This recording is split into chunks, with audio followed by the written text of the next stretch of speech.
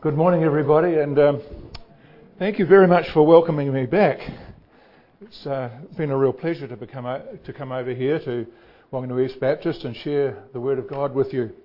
And this morning, what I want to do is to go back to something that we talked about earlier in the year, and that was when we discussed Paul and Timothy from the book of Philippians. But this morning we're going to look at them from the book of 2 Timothy, because in this book Paul was writing to Timothy and giving him some words of encouragement. And what I've headed up my talk this morning is leaving a legacy.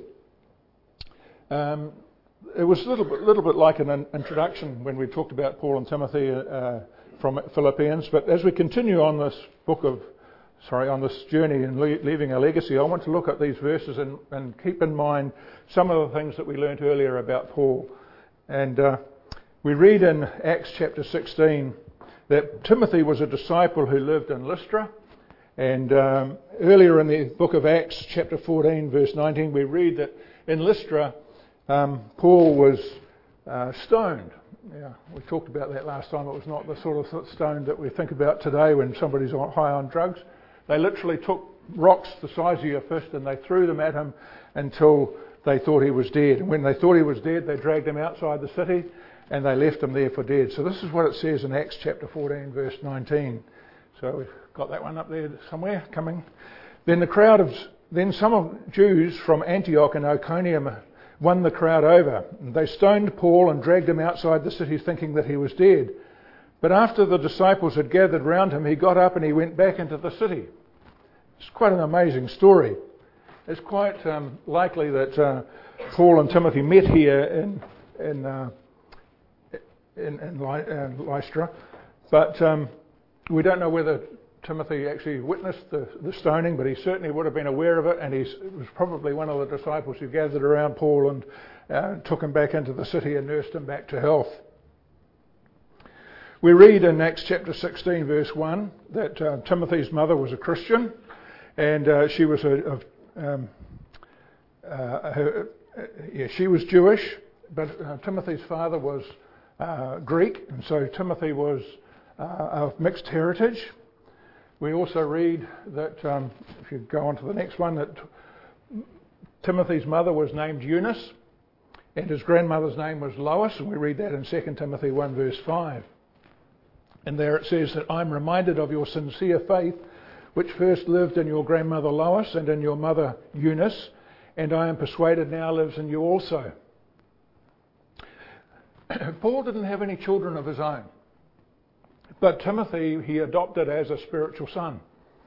And we read about his relationship with Timothy in a number of places, and we know that Paul had a really soft spot for Timothy.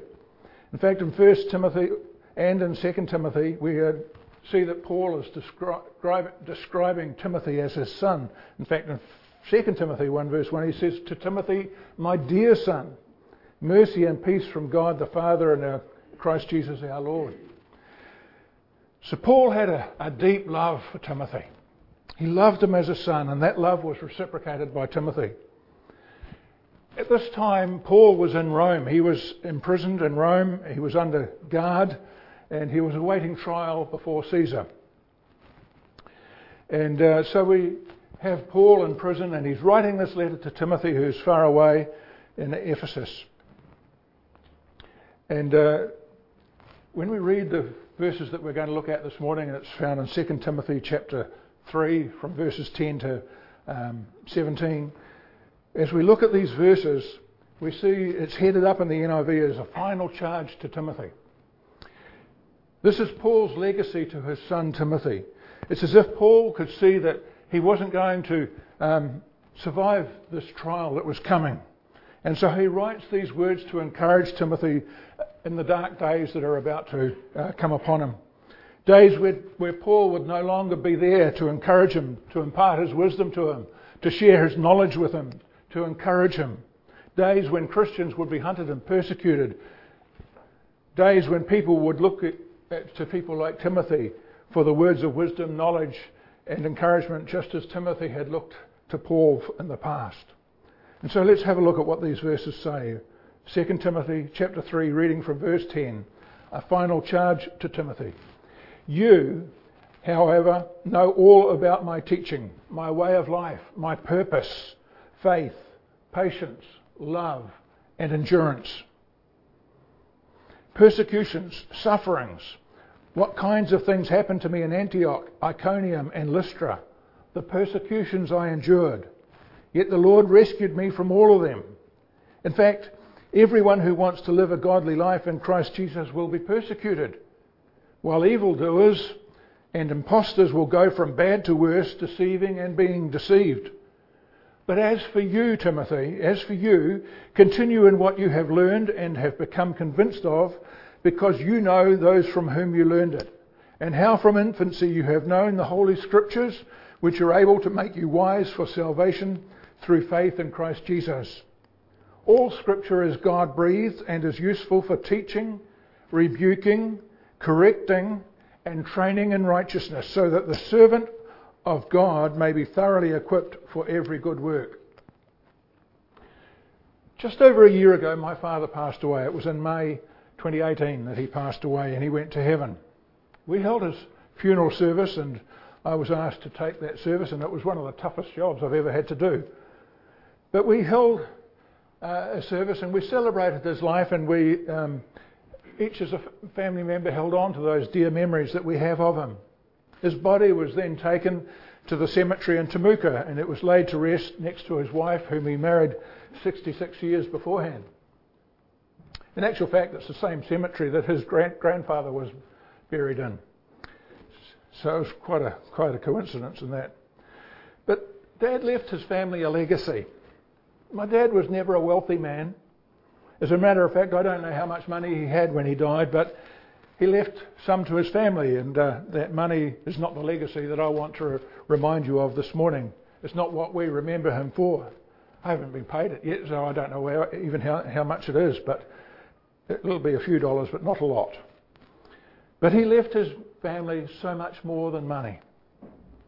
His life was an example to us, and I thank him for what he taught me, and as a young lad in particular. He loved the Scriptures. He read them every day, and he prayed. He was a man who prayed every day. He prayed for me. He prayed for my family.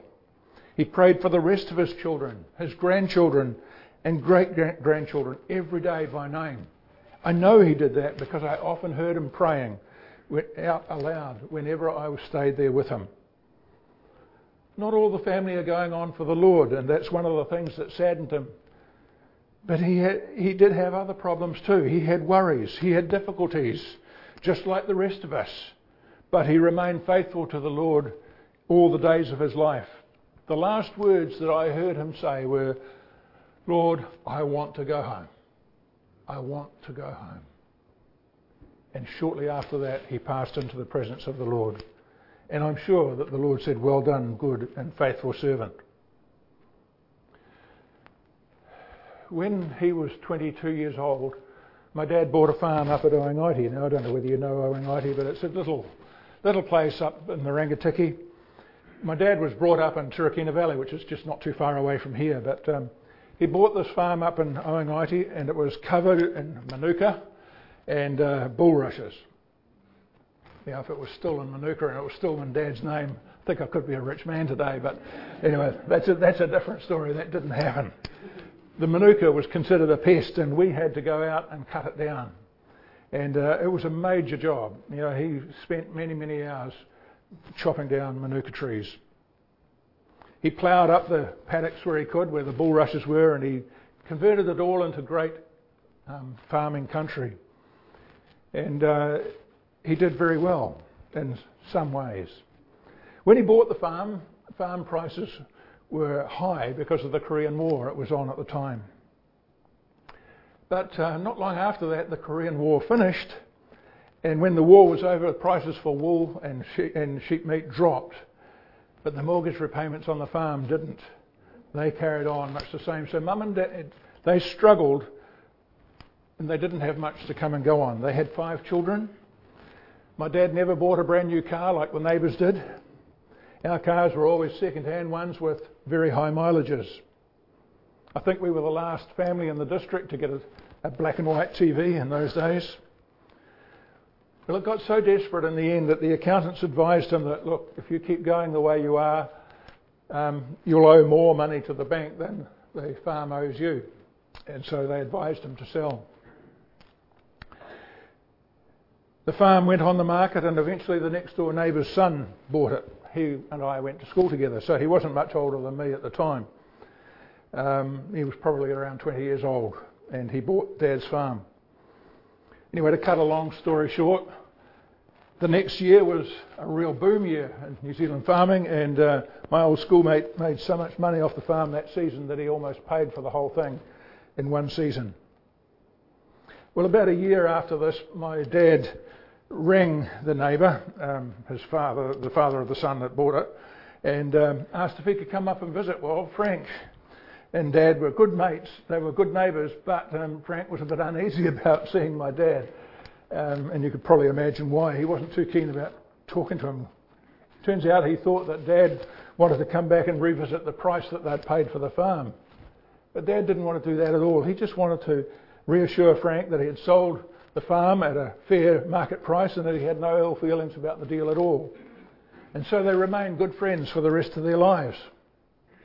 Now, Dad could have been bitter about all of that. He could have said, Lord, why on earth did you let me sell the farm at a bargain basement price when you knew the next year there was going to be a boom and I would have been out of debt? But he didn't. He remained faithful to the Lord, and he continued to serve as and where he could. In fact, he ended up going out to Ecuador as a missionary, and he spent a number of years over there converting an old hospital into a lodge that visiting surgeons could come and stay with them and do the work that they wanted to do in the hospital and serve the people of that community over there. It was up in the Amazon in Ecuador. The legacy that Dad left me was not one of riches in this world. The legacy that he left me was so much more than that. He left me with a love of the Scriptures, and he taught me to value them. It's the only foundation in life that's worth building on. It was his mother that led my brother Ken and I to the Lord when we were young children. And when we were young, after church, we would often drive out to Turakina Valley and have lunch with my grandparents.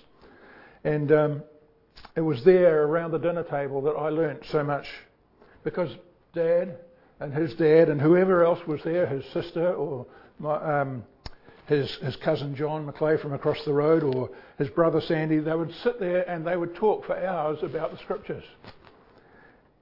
And I learnt so much just listening to what those people were saying, and how I treasure those memories. I miss my dad today and the things that we used to talk about. And so we come to this passage today where Paul is reminding Timothy of the things that he had witnessed in Paul's life. He said, "You, however, know all about my teaching, my way of life, my purpose, faith, patience, love, endurance, persecutions and sufferings. What kind of things happened to me in Antioch, Iconium and Lystra, the persecutions I endured, and yet the Lord rescued me from them all." Timothy was reminded of the things that Paul taught, the way that Paul lived his life, how he had learned to be content in whatever circumstances he faced, during those times when he had little or nothing, and sometimes when he had much. Philippians 4 verse 11 says this, "I know what it is to be in need, as I know what it is to have plenty. I have learned the secret of being content in any and every situation, whether well-fed or hungry, whether living in plenty or in want. I can do all this through him who gives me strength." That's the legacy that Paul left to Timothy. That confidence in the Word of God and in the Scriptures and in his living faith with the Lord Jesus himself. Timothy knew Paul's purpose in life, and we read that in Romans 15 verse 20. "It has always been my ambition to preach the gospel where Christ was not known." Timothy knew about Paul's faith. He knew about his love. He knew his endurance. He knew his persecutions. He knew the sufferings that he went through, what kind of things happened to him in Antioch, Iconium and Lystra and other places. Antioch and Iconium were towns that were near to Lystra where Timothy lived. So Timothy would have been very much aware of what happened to him there. This reminds us of the fickle crowd. You see, it was in Lystra that Paul healed a man who was lame. He said to this guy, stand up and walk. And the guy stood up and he walked. And the people were absolutely blown away by this. They were amazed. And they thought, one of the gods has come down to live with us, to walk with us. And so they wanted to sacrifice bulls and all sorts of things to Paul and to celebrate him as a god. And Paul said, oh, hey, hang on, mate, this is not right. I'm not a god. I am representing the God of creation. I'm the one who is his messenger here to tell you about him. And he wouldn't let them do it.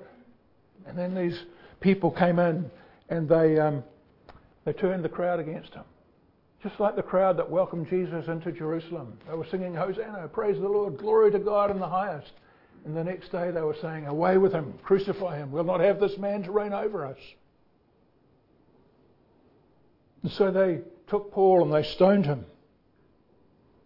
They thought he was dead. They dragged him outside the city and left him there. But in all these things, Paul gave glory to God, and he said, yet the Lord rescued me from all of them. Paul then goes on to make an incredible statement. And I don't know whether you've noticed this little verse here, but it says in verse 12, in fact, everyone who wants to live a godly life in Christ Jesus will be persecuted. Everyone who wants to live a godly life in Christ Jesus will be persecuted. There is a price to pay for wanting to live a godly life in Christ Jesus. Did you know that? This is a matter of exercising the will. It's relatively easy to live for Christ when there's no opposition about, isn't it? That's why camps and conferences are great experiences along the Christian walk. When I was a young fellow, we used to go to Easter camps over at Martin, and they used to have hundreds of people there, and it was a great feeling sitting there, or standing there I should say, and singing with all these people. And I remember going down to Promise Keepers one year in Lower Hutt, and there was over 1,000 men in the Lower Hutt Town Hall singing praise to God, lifting our voices as one to glorify his name. Those times can be very uplifting and encouraging. But going back to school the next day or going back to work the next day can be pretty tough, can't it? Suddenly we're on our own and nobody wants to hear about how great it was to sing and praise the Lord. In fact, we can get the cold shoulder if we even try and talk about the Lord. The scriptures tell us that when we get serious with God, Satan gets serious with us, and we can expect persecution and opposition. Exercising the will is a deliberate choice on the part of the Christian who is serious about their desire to follow Christ. He told us himself to take up our cross daily and follow him. Now, I don't mean the little gold chain that we put around our neck with a little gold cross on it. That's not what he was talking about. He was talking about the cross. And it's not a thing of beauty. It's not a thing of beauty that we should desire it. Rather, it's a place of persecution and death. A constant reminder to us that we have died to ourselves and now live for the Christ and for his glory. You see, the secret for living a godly life is to live it in Christ and in his strength and in his power alone. We can't do it on our own. Like a plant can only live if planted in the ground and it receives water and sustenance. It's the only way that it can live. And so it is with us. We have to live in him to live the Christian life. However, there is a cost to living a godly life. A godly life will attract the attention of the devil. Now, that persecution may not be extreme or physical as it was in Paul's case, but it will be real all the same. It can be ridicule. Nobody likes being laughed at. It can be ostracism, the cold shoulder, and people ignore us. It could be nagging, it could be teasing, it Could be that lack of promotion at work, physical ailments and troubles that come upon you and in your life. Anything that will take your attention away from God. Anything that will distract you from living a godly life. Anything that makes you despondent and fills you with doubt to the point where you want to throw in the towel and give up the good fight.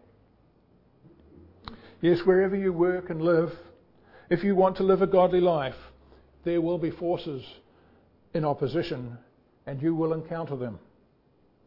In light of the Apostle's statement, I wonder if it's a bit much to suggest that if in our Christian life it's too easy, perhaps we're not too godly.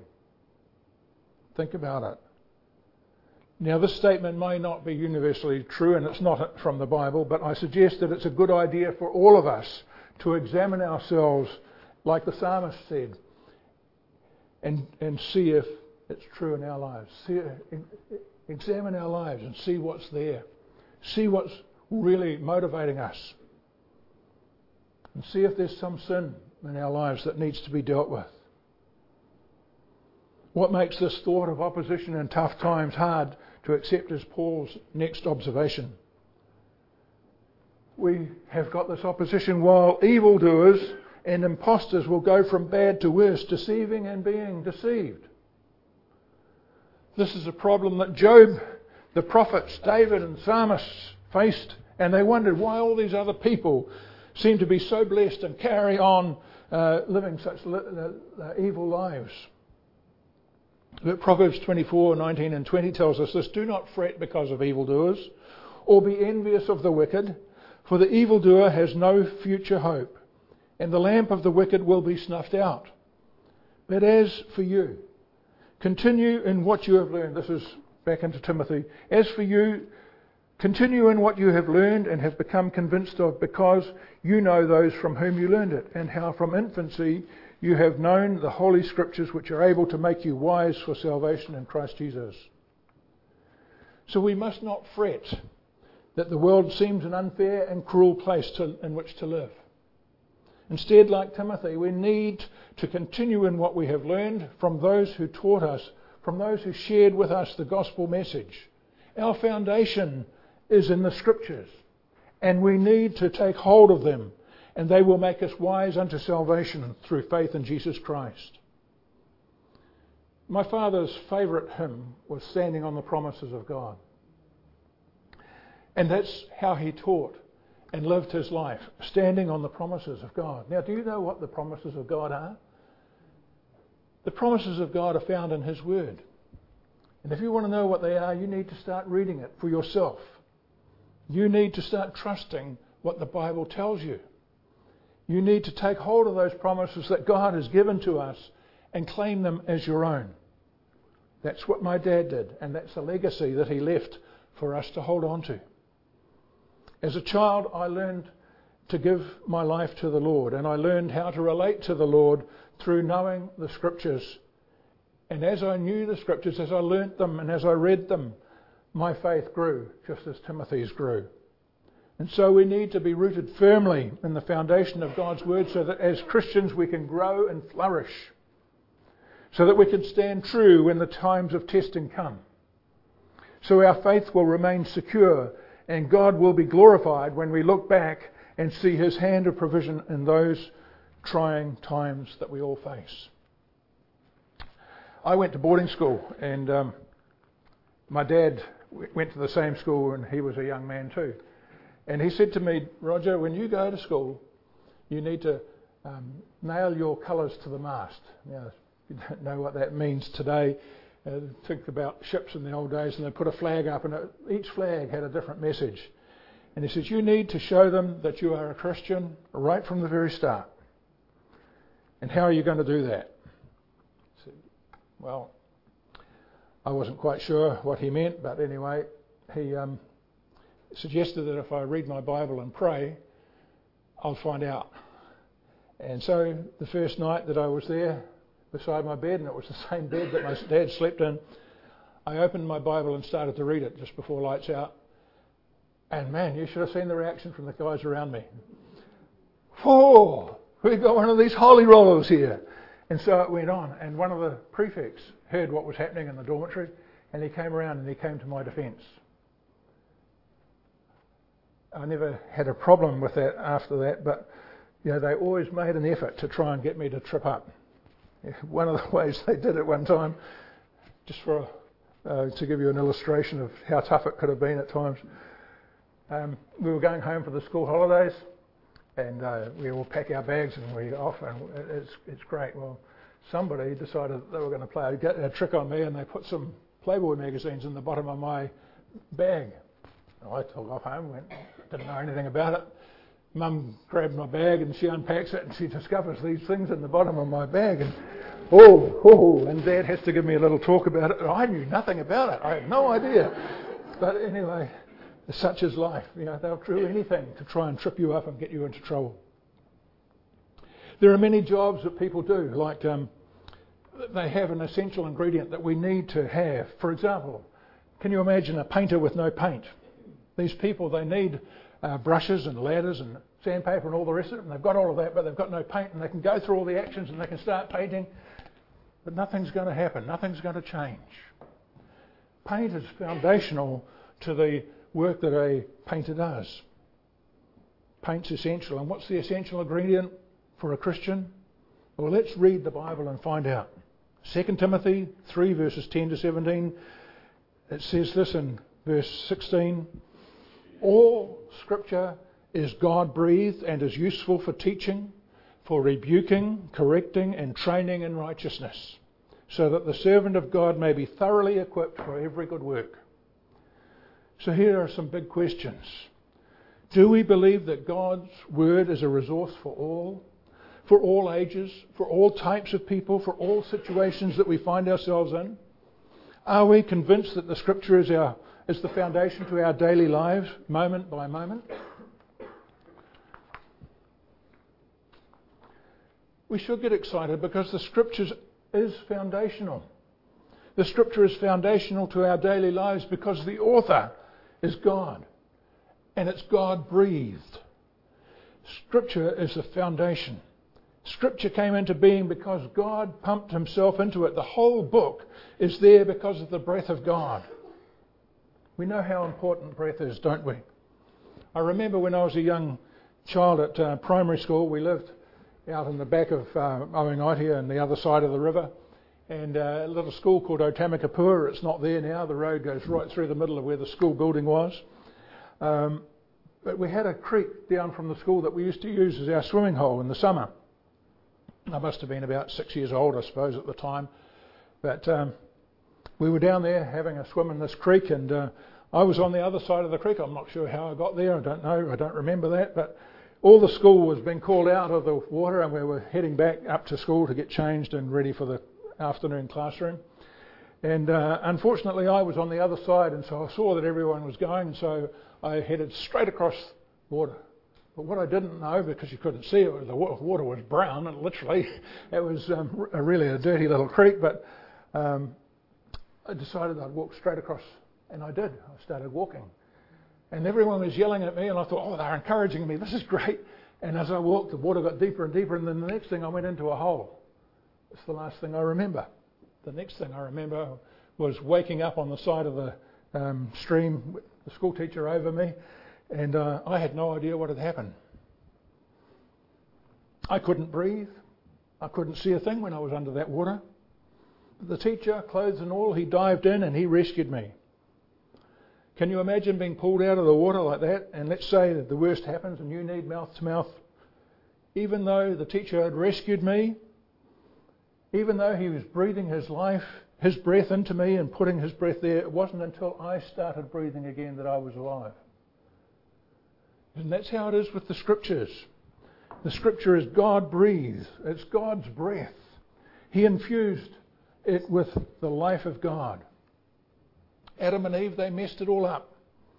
God doesn't let them go. He finds them. King David and Bathsheba, they messed around. But God didn't let them go.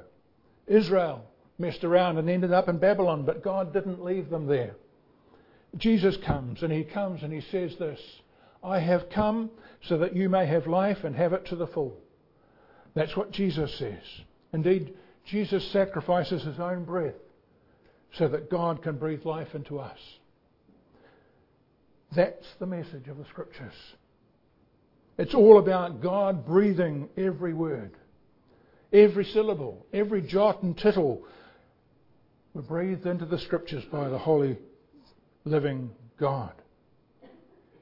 And he did that to teach us about life, about living, and about eternal life. The book is foundational because of the author. The creator of all things is telling us how we are to be in relationship with him. And that's why the Bible is an essential part of our lives. It needs to be part of your life. You need to be reading it every day. When Jesus was tempted up on in the wilderness, he said to Satan, "Man shall not live by bread alone, but by every word that proceeds from the mouth of God." You want to know what the word is that proceeds from the mouth of God? It's found in his word. You need to read it. Scripture is foundational to our daily lives because it's useful. If you go home to home shows, you're likely to get all sorts of gadgets on offer. I don't know whether you've seen some of these things, like gadgets for peeling oranges, gadgets for peeling apples. You know, you stick the thing in and wind a circle and it cuts the peel off. Fancy potato peelers. Another gadget for slicing bananas into even-sized slices. Another gadget for cutting carrots into long, thin strips or square strips.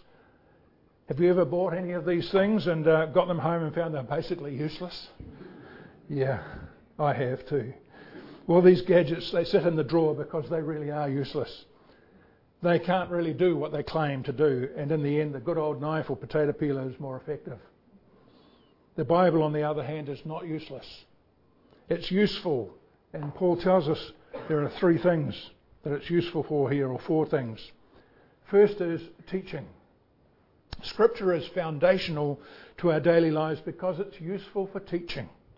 Basically, if you want to know what's right and wrong, come to this book.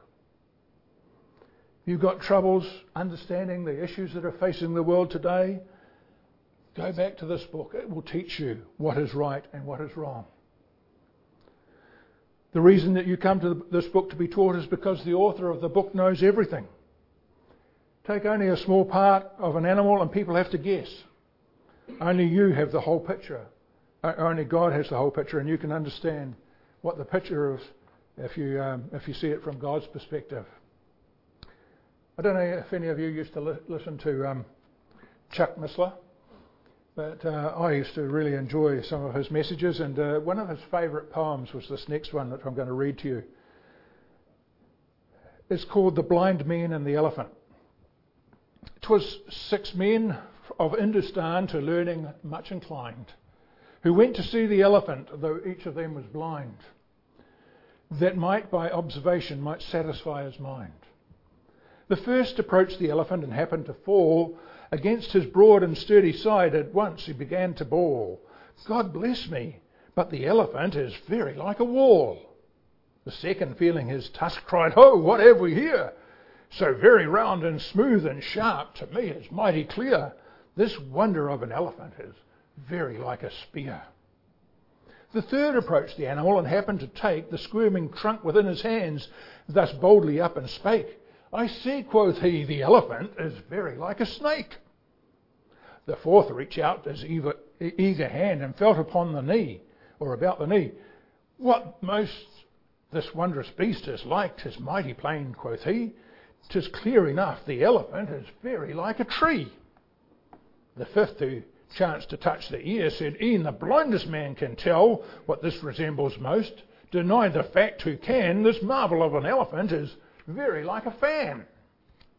The sixth no sooner had begun about the beast to grope, than seizing on the swinging tail that fell within his scope, "I see," quoth he, "the elephant is very like a rope." And so these men of Hindustan disputed loud and long, each in his own opinion exceeding stiff and strong, though each was partly in the right, and all of them in the wrong. The moral of the story is, so oft in theologic wars, the disputants, I ween, rail on in utter ignorance of what each other mean, and prate about an elephant not one of them has seen. we need to be very careful. If we want to know what the Word of God is all about, we don't need to get stuck in like these blind men, just homing in on one part. We need to know what the whole Scripture is all about. Just because we don't understand a lot of what's in the Old Testament doesn't mean that there's no truths for you to glean there. You need to look at the whole book to understand what the Scriptures are saying. And unless you know everything, you cannot really know anything. The author of the Scriptures knows everything. So he's the only one qualified to teach us the truth. Only God knows what's happened in eternity past and what will happen in eternity to come. I remember my father and my grandfather and so on, they used to talk about the Lord's coming. That was their favourite topic. They just were looking forward to the day of the Lord coming. And they had one theory, and I can remember it well, and they always made this point that nobody knows the day when the Lord will return, and that's clear. The Scriptures tell us that not even the Son knows the day when he will return. But they like to speculate. And one of the things that happened in their lifetime was in 1948, the Jewish nation of Israel became a state. And they were reading the Scriptures and they were saying this, that, and Jesus said that within this generation, these things will happen. And I'm not sure exactly where the verse was now, but anyway, they were thinking, what generation is this? 40 years is a generation in the Jewish thing, so maybe 48 and 4, 1988. Maybe the Lord's coming in 1988. Well, 1988 came and went. No, it wasn't 1988. I know that generation that is talking about Gentile times, so maybe it's 2018. Well, 2018 came, and you know what? My father and his cousin, who used to debate this so often, they passed to be with the Lord in 2018, but the Lord still hasn't come for me. But you see, you can get homed into one little area of speciality, and like these guys in the elephant, you get it wrong. You don't understand what the big picture is, so we need to be very careful. But God knows everything. He's the only one who knows for sure, and we need to trust him.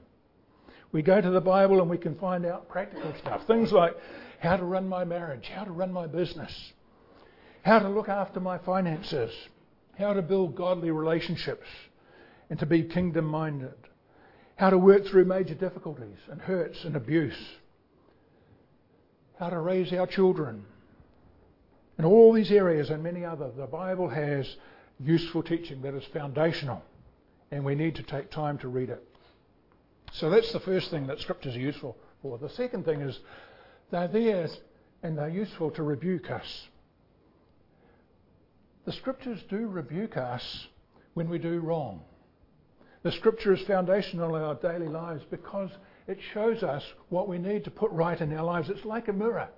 You've got a dirty face and you don't realise it until you go and look in the mirror. Oh, heck, I've got all this mud on, or my makeup's gone wrong, or whatever it is. I don't know what it is like to have makeup on, but you know and understand it's when you go into the mirror, it shows you what's wrong. And that's what the Scripture does. It teaches us and shows us those things that are wrong in our lives that need to be put right. It rebukes us. What is it that causes us to go and see our doctor? Well, if you're a guy, it's usually because your wife says you have to, or your mum says you've got to. But you don't go to the doctor because you plan to go and have a beer with him. You don't go to the doctor to talk about the weather and those sort of things. You go because something is wrong. You're constantly tired, for example. You're experiencing a lot of headaches. You have chest pains. You have shortness of breath. You've come to see the doctor because you want to come up with a strategy to improve your health. You want to overcome these things which are slowing you down and making you feel debilitated. You're focusing on the shortcomings of your life, and it doesn't seem to be a thing to get excited about, nor does it seem particularly useful. But you think about this. When you go to the doctor, you do so because you want to find out what's wrong, with a purpose of discovering how to fix it. And it's the same way with the Scriptures. When there's something wrong in our spiritual lives, we go through the Scriptures and we find out what's wrong. And it's through rebuke that we improve our daily living. For through rebuke, God shows us where we have taken matters into our own hands so that we can change. It's through the Scriptures that we're told that we fall short of God's standard, of God's glory. We may not like to hear what it says, but when God speaks, He has some pretty high and rigid standards about things like forgiveness. You harbouring unforgiveness in your life? He talks about things like controlling anger. Do you have trouble with a quick temper? About not taking revenge. What happens when you're out there driving along the road and somebody does something wrong and you get mad and you want to take revenge? Well, that's one of the problems with road rage at the moment. There's a lot of it around, and I'm a road safety engineer and I'm aware of it. I do it myself. Nothing makes me madder than somebody that's driving along at 80 k's on the open road. They get to a passing lane and they're up over 100. And you want to pass them and there's a cop down the other end, ping you in. But no.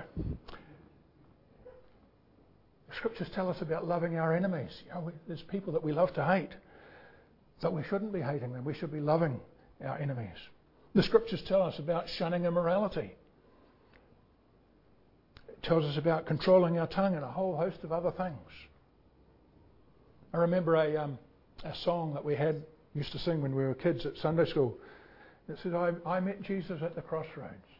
And Satan too was standing there. And he said, come this way, for lots and lots of pleasures I will give to you today. But I said, no, there's Jesus here. Just see what he offers me. Down here, my sins forgiven. Up there, a home in heaven. Praise God, that's the way for me. There is a lot of value in allowing the Scriptures to put a spotlight on these issues in your life, because the beginning of improvement, the beginning of living each day comes with understanding where we went wrong. Proverbs 15 verse 31 says, those who listen to life-giving rebuke, did you hear that? To life-giving rebuke, to those who listen to life-giving rebuke will be at home among the wise. You want to learn spiritual wisdom? You listen when the Word of God points out something in your life that needs to be put right. The very next verse warns you, those who ignore discipline despise themselves. If you're not willing to grow and change, then really you hate yourself. Rebuke is a concrete, relevant, personal, trustworthy and foundational use of the Word of God. But Paul gives us another reason to see the Bible as foundational. In one way, the next two items are similar, so we'll take them together. Correcting and training in righteousness. Scripture is foundational in our daily lives because it's useful for correcting and training in righteousness. The best way to grow after rebuke is to be corrected and trained. This is what the Word does. It corrects us and it trains us. Correction and training in righteousness are two sides of the same coin. They both tell us what happens after having been rebuked. You see, God's Word doesn't just strip us, though it does strip us of our sin. God's Word doesn't just wound us, though it does wound us by pointing out our wrongdoings. God's Word doesn't hurt us, though it does hurt us by challenging our comfort zones. God's Word doesn't just knock us down, it does knock us down by revealing our complacency. God's Word doesn't just do these things. God's Word is designed to help us to move on, to straighten out our lives, and to live our lives for His glory. Scripture connects us by telling us what sort of behaviour we need to have as we live for God. It sets out a pathway that we need to follow, and it gives us all sorts of directions for our daily lives. If you want to know how to live, all we need to do is read the Bible. Scripture trains us by helping us take on that behaviour and make it our own. Training is all about making the things that we learn and applying them in our lives personally, so that each day we wake up with a greater ability to walk in the ways of God and do what is pleasing for Him. All Scripture is God-breathed and is useful for teaching, as it shows us how we ought to live, for rebuking, for showing us when our life doesn't conform with God's will, for correcting, because God wants our lives to be filled with His grace as we live in Him, and for training, that we may be walking in the footsteps of Jesus. The importance of the Scripture is why a core value of our faith is that we are Word-focused. to reflect the transforming power of God's Word in our own lives as we continually grow in spiritual maturity and holiness. And so we have seen what this means. We come back then to the original question. Are we convinced that Scripture is the foundation of our daily moment-to-moment lives? Or are we more inclined to rely on ourselves?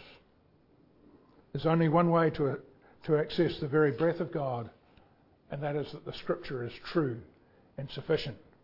Paul left Timothy with this assurance, and what a great legacy for us to leave. It's been preserved and kept for us today so that we, the servants of God, may be thoroughly equipped for every good work that God has prepared ahead of time so that we should walk in them. I go back to my family. My grandmother led me to the Lord. Timothy's grandmother and mother led him to the Lord. They taught him the Scriptures as a young boy. For parents and grandparents here this morning, what are you doing for your children, for your grandchildren? Are you teaching them the value of the Word of God? Do you show by your example that it is something that is foundational to your life, that you truly value it? Remember, this is the legacy that Paul left for Timothy. This is the legacy that my grandfather left to my father, that he left to me, that I've left for my children and now my grandchildren. Scripture has been preserved and kept for us today so that we, the servants of God, may be thoroughly equipped for every good work that God has prepared ahead of time so that we should walk in them. May God bless these thoughts to you as you consider what God is saying in His Word. Thank you all.